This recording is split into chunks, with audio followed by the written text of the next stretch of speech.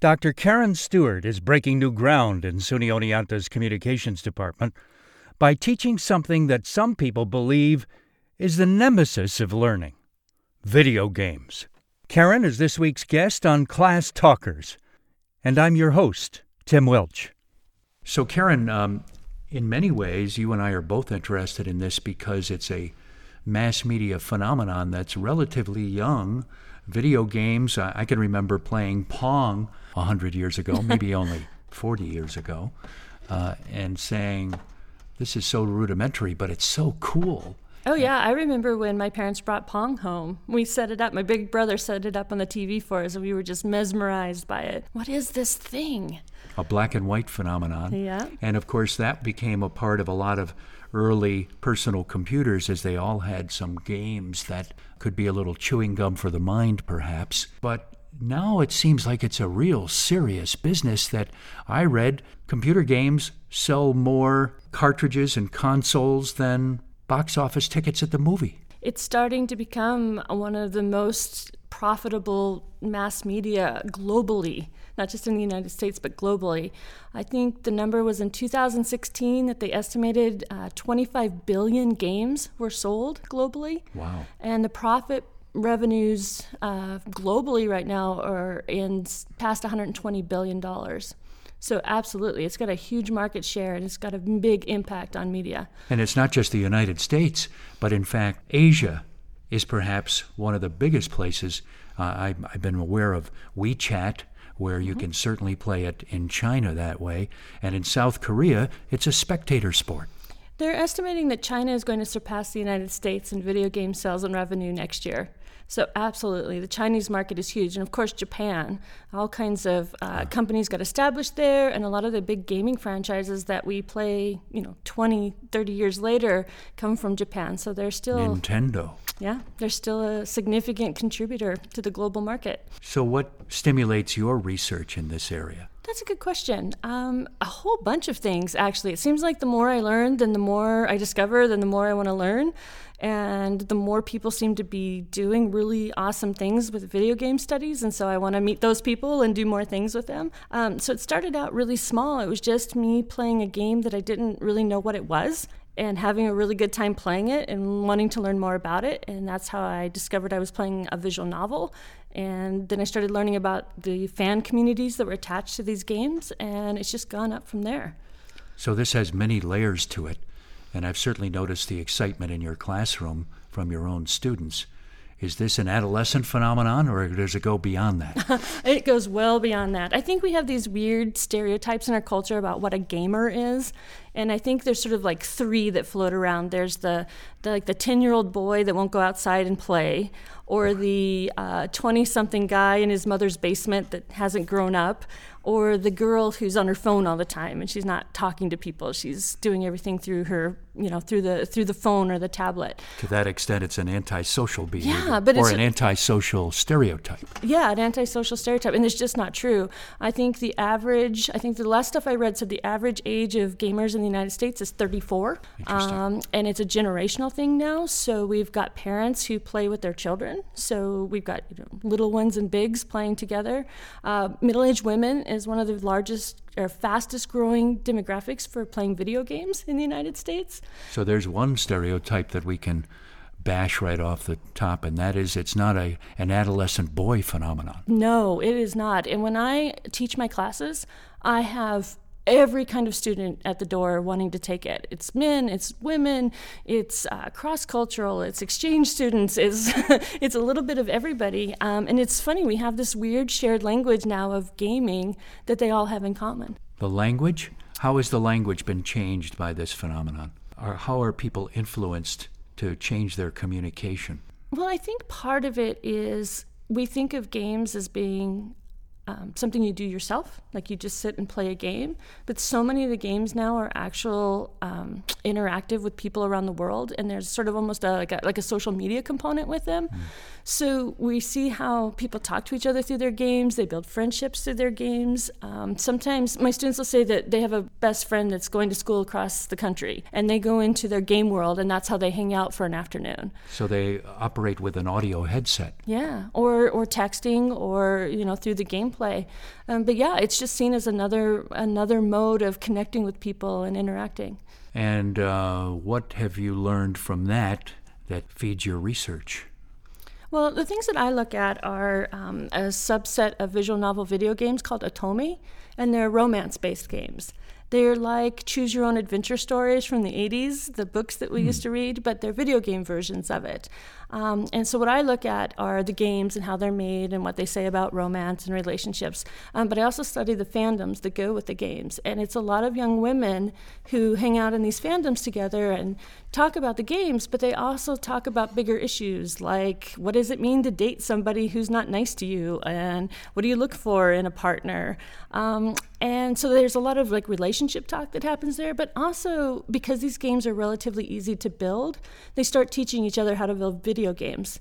And so they start creating the kinds of stories that they want to play as well. And so we get this multifaceted gaming experience happening. And for me, whenever young women are finding their voice and they're learning new skills and they're involved in technology, that's like a triple win. Yes, I've always felt as though that's been one of the downsides in computer science, is that relatively few women are involved in it, and companies have been criticized for not hiring enough women. But I've been told that something over 80% of the classes are filled by men.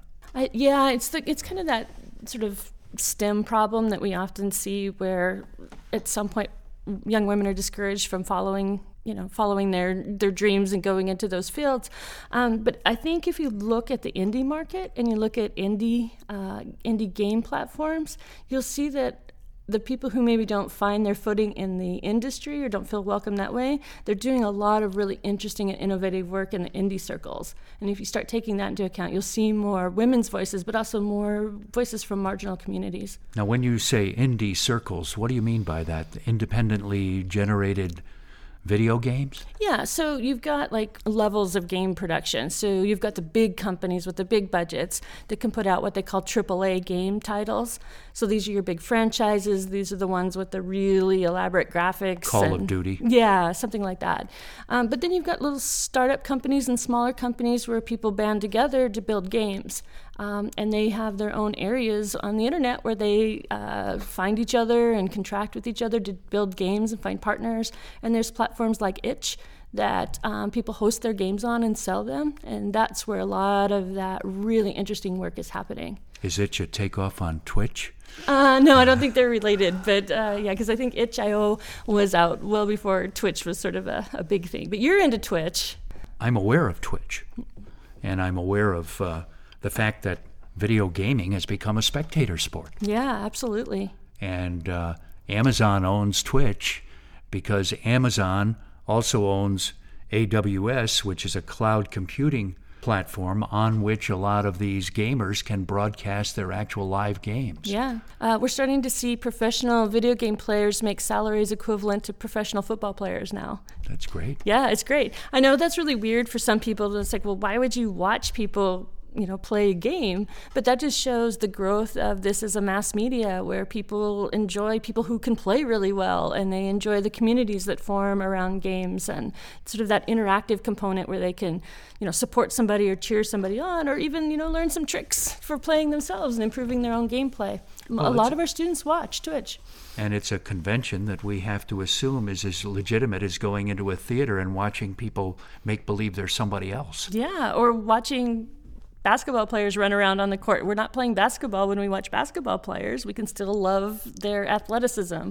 We can still love how people play games. And that to me is just such a wonderful thing to think about. We can love the way people play games. What an exciting thing to be able to say in the 21st century. Well, of course, I've always been interested in competition of a variety of different types, most of it traditional athletic competition, basketball, baseball, football, but this is a new kind of competition that heretofore hasn't been related to athletic skill.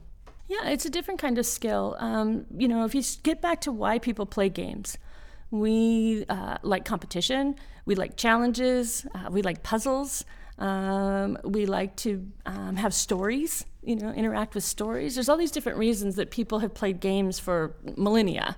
And so when we're watching people play games or we're playing them ourselves, that's what we're tapping into, is sort of that thrill of, the problem solving and the immersion in the world, or, the figuring out the puzzles. And I don't know, we can have fun doing that ourselves and have fun watching other people do that too.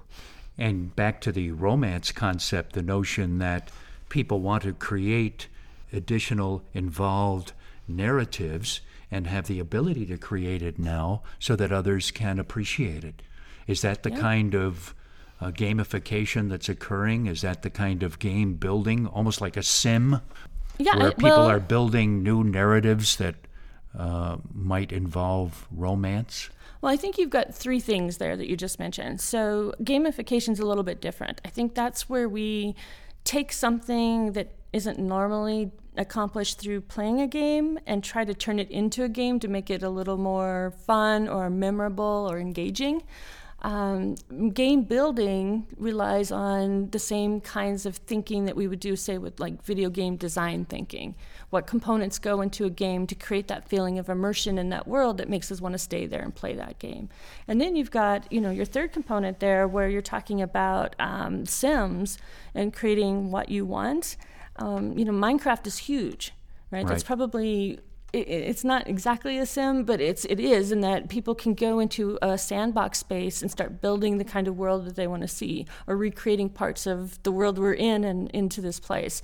So yeah, we've got layers of what's happening with video games in our culture, and then video game studies is looking at all these different aspects of what games are doing, and that's why it's very rich and very interdisciplinary and involving lots of people thinking about games in lots of cool ways. I'd be remiss if I didn't talk about Fortnite and the phenomenon that represents. Yeah. And yet it's a relatively simple game when it comes to the graphics in it. And again, it's a game that people can play in and with one another, communicating with one another in teams and taking on personas. And yet it makes money not by selling the game, but by selling various elements that people might want to dress themselves with inside the game. It's a fascinating business model as well as a game phenomenon. Yeah, and it's under a lot of scrutiny because on the one hand, there's ways of customizing the game experience that feels like rewards and payoffs for good gameplay, and people like that. But then there's a part of it that feels kind of like gambling. You pay so much money and a chest will open and maybe you'll get something and maybe you won't. And we're starting to see some of the first gaming regulations come into play, legislation about gaming, because of these loot boxes and kind of that experience of is it part of a game or is it a money-making, a chance money-making kind of thing? A way to take candy from children. Yeah, exactly. That brings me to what I'm personally concerned about is the fact that this is kind of like a dopamine compulsion loop for some people who don't know how to manage their time, that this becomes such a seductive compulsion to be involved in the game, not unlike problem gambling. Oh yeah, absolutely. And that's it's hard to say where the healthy levels of gameplay are because they really can be different for lots of different people. If the game isn't interfering with the things you have to do in real life, you're probably okay. But if you're missing classes and you're missing exams, you're staying up all night, and so you're not taking care of your body so that you can do well in the other things you need to do, those are probably the points when you need to look at it. But we do see places that are creating, I don't see them so much video game specific, but kind of the whole, we're addicted to our phones, and we have games on our phones, and we have this sort of always on thing that always has access to these kinds of interactions, that those kinds of support places are showing up to help people better manage those experiences and the time they're putting into it. So you're not concerned about it? Not overly. The vast majority of students that I come in contact with, we talk about, what's healthy levels of gameplay in class.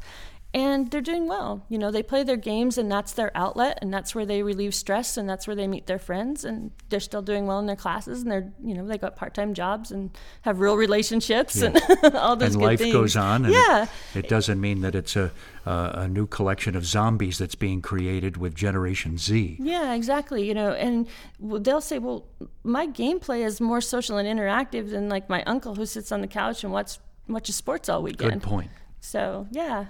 Good point. And to that extent, it's actually a new form of communication because there's this thing in between them that they're talking about, this series of screens, but they're communicating, usually audio-only communication about it. But in Twitch, you can actually see the people involved too, and perhaps have a conversation with them. Yeah, I think it's multifaceted communication. So it's mediated because we have screens and computers and technology that is creating the interface and the experience. But there's old school, like talking on the telephone by talking through headphones, but then there's a live chat, and so that's got its own conventions too. And then groups can form out, inside of the game or outside of the game, and sometimes they'll start their own social media platform in another place and create a club or a guild. So it's where we look at young people playing games and we don't see much happening if we look at them. When we peel back that top layer, there's all kinds of interaction with media and people that's going on under the surface. I know you've been working to try to create interdisciplinary courses related to gaming. Tell me a little bit about the work you've done in that. Yeah, so when people found out I was doing video game research on campus, they started appearing in my email and in my office. And it turns out we have a lot of people on campus that are interested in video games in lots of different ways.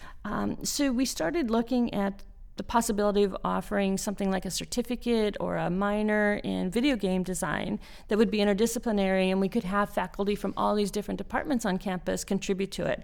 So we're looking at like English for courses like learning how to write stories with multiple endings, music for scoring video games, art for the game design assets, designing game assets, so things like character design and background design, media studies, so we look at the industry and we look at the culture that's attached to video games. And that's sort of where we started. Oh, and computer science, to learn how to do the scripting that a lot of these game engines use to put the components together. And then history decided they wanted to come check everything out, and then education got involved. And so we've got 7 departments right now and 2 deans, and we've been meeting throughout the semester to talk about what a truly interdisciplinary game design program could look like for our campus. And it's really exciting because you see all these different approaches to games and all these different people that have a fascination and an interest in it. And we know that we have students all across campus in these different programs that could be united under a program like this. Well, this is the perfect way in which we can create a truly interdisciplinary course that attracts students and at the same time involves students in all of these. Nobody ever thought they needed to have history anymore. Exactly. And we've talked about how do we integrate history courses into a game design program. But so many games are historical retellings. Sure. And it's about immersing yourself into a time period and exploring that time period as part of the gameplay. And getting the costumes right, getting the dialogue right, getting the situations correct, making sure there's no politically incorrect modern element to the warfare that you might be describing. Or if there is, understand that you're doing that. So because that's what game can do as well. It can be fantasy or it can be an exploration of what if. But if you're going to build those kinds of games, you need to understand what you're playing with and how the audiences might react to that new history or alternative history approach. How do you think games can be incorporated in the classroom? That is a really good question. We're seeing a lot of administrative interest in gamifying things related to education and learning, both for like faculty training and for students' experiences in the classroom. And I asked my students about this. I said, well, what do you think if we turned this whole course into a game? And they mostly roll their eyes at me when I say that. And there's something about being forced to play a game that makes a game no longer fun. But we do know from the research that when we're active and we're interactive and we're problem solving, we tend to learn and retain better than if it's very passive. The experience is very passive. So I am sort of on the fence about gamification of things because I see some value, but I also see there's like it's trendy to talk about it. But there is a way of perhaps creating a level of competition or a specific goal that could be attained here that could create an artificial inducement to want to learn something. Yeah, and you mentioned earlier about you've always been interested in this idea of competition, and instead of it being a competition, say for a grade, it is a competition for status or for achievements or problem solving. It could be a way to reward different learning outcomes that could be really useful. It could be a way of learning facts, historical facts perhaps, that someone would never really think was that important unless it was turned into a game. Sure. And storytelling is powerful. Walter Fisher says we're storytelling creatures. That's how we talk to each other. That's how we learn our family histories and our cultural histories.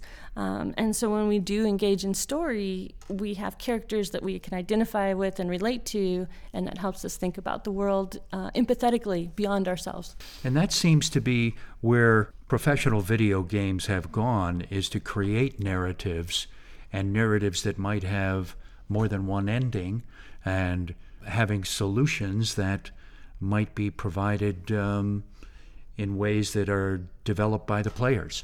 Yeah. So one of the things in our class, what we do is we have to determine when we're building a game, how much are you going to script out and how much you're going to allow the players to create on their own, the experience.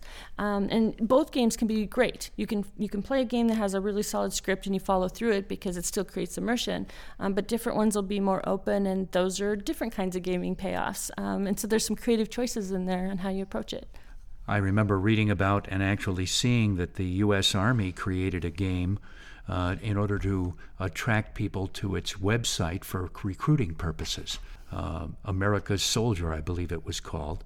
And it was a game on the U.S. Army's recruiting website that was intended to get young men in particular to come to it and see what it might be like to be in the Army by playing a soldier. Yeah. RPGs, role-playing games, that's what they do. They let you step into a world, step into somebody else's shoes for a little bit and explore. I think we're going to see, I think we're kind of in a really wonderful golden age of video games right now. It's, it's global, it's active, it's very creative.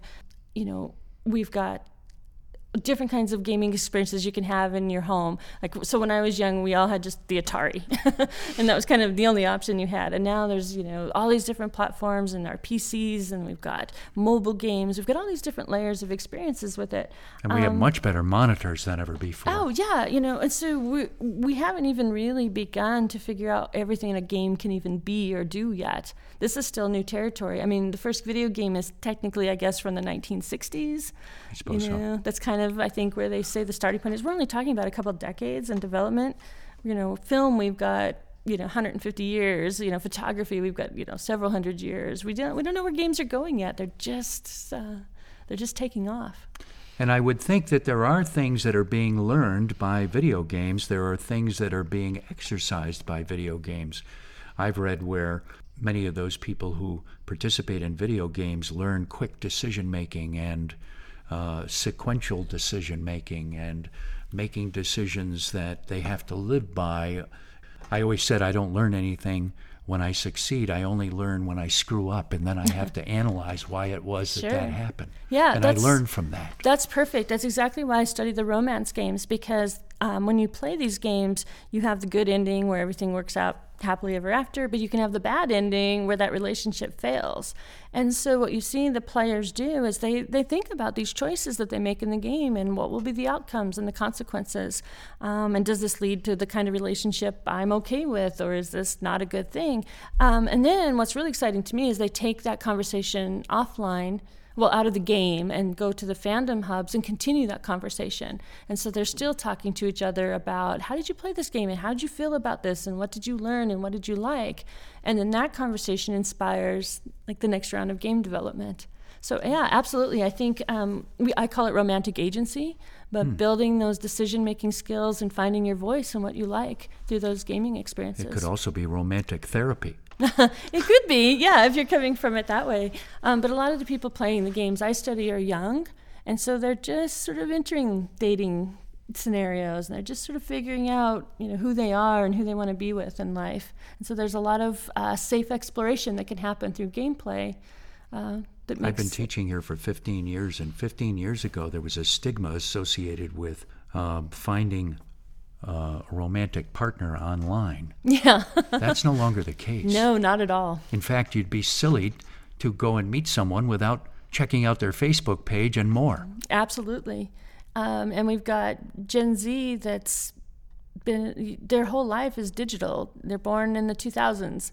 And so none of this is strange. This is very natural to have this technology and to have online personas and to have mediated communication with people literally around the world at any given time.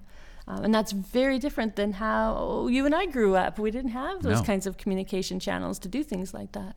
I told my students how difficult it was when I was in college for me to communicate with my parents. I had to get 12 quarters together to put them into the payphone in order to call them, and communication by voice was infrequent and expensive. It was very expensive. I tell the story of how if you needed a ride, when I was in college, and if you needed a ride, you would put a note card up on a bulletin board, and somebody would find you, and you'd go in their car and go get a ride with them. And they looked mortified, like, how do you know that's safe? And I said, well, you get into Ubers, don't you?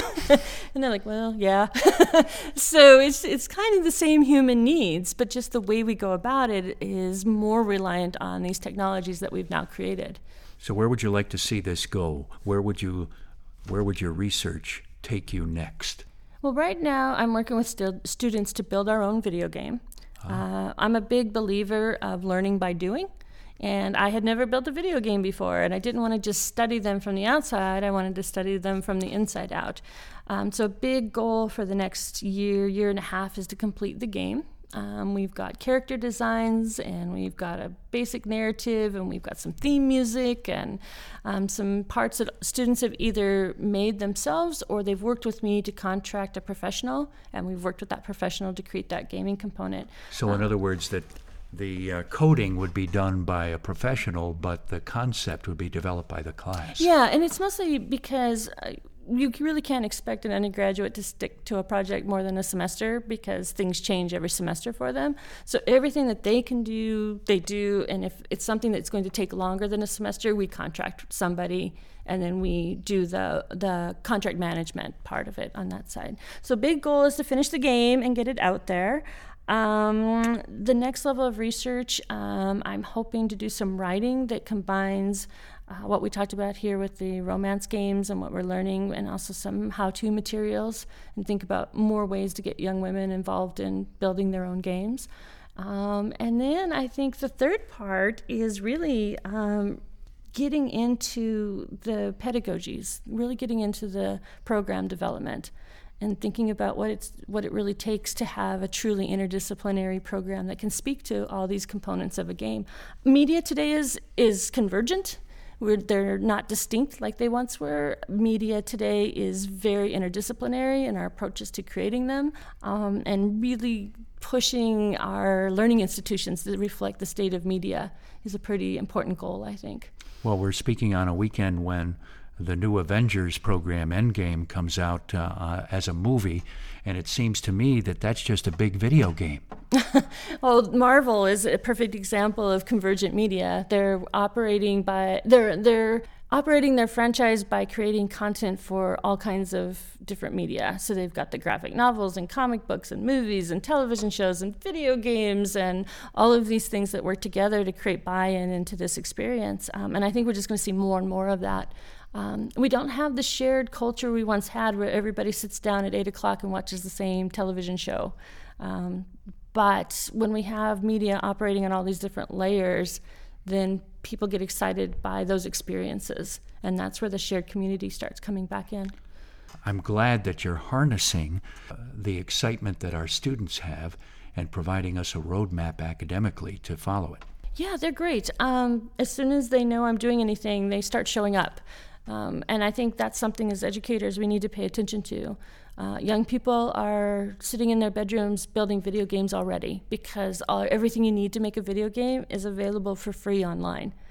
And so we need to meet students at that space, at that place, and then elevate them in the way that they're thinking about media in more complex ways. But it's not like, again, when I was younger, where it was really expensive or difficult to have access to equipment to make things. you've got a phone on you right now that mostly you can make anything you want to make. So now it's about how do we take that and turn it into something more than just a quick little hobby or a pastime thing that you do. And of course, on this campus, we have already dealt in many ways with making radio programs and podcasts and making video programs and television. Mm-hmm. So making video games would seem to be a logical extension of that. Yeah, I agree. I think it ties right into where our students are coming from. They watch Netflix, they watch Twitch, they watch YouTube. They create their own apps, they build their own mini games. They're already really savvy about media in a lot of ways. So our job is to take what they know and help them think about it in larger cultural contexts, and to think about things like the media industries that they want to work in, and really how do you make good products and put them out there that you can stand by, that you can feel like that you're respected for the work that you do. Thank you for describing this new mass media landscape for us today. Thank you for visiting with me. It's fun to talk about. Great. Good. Dr. Karen Stewart has been my guest on this episode of Class Talkers. I'm your host, Tim Welch, and feel free to share this content with anyone and to share your comments as well.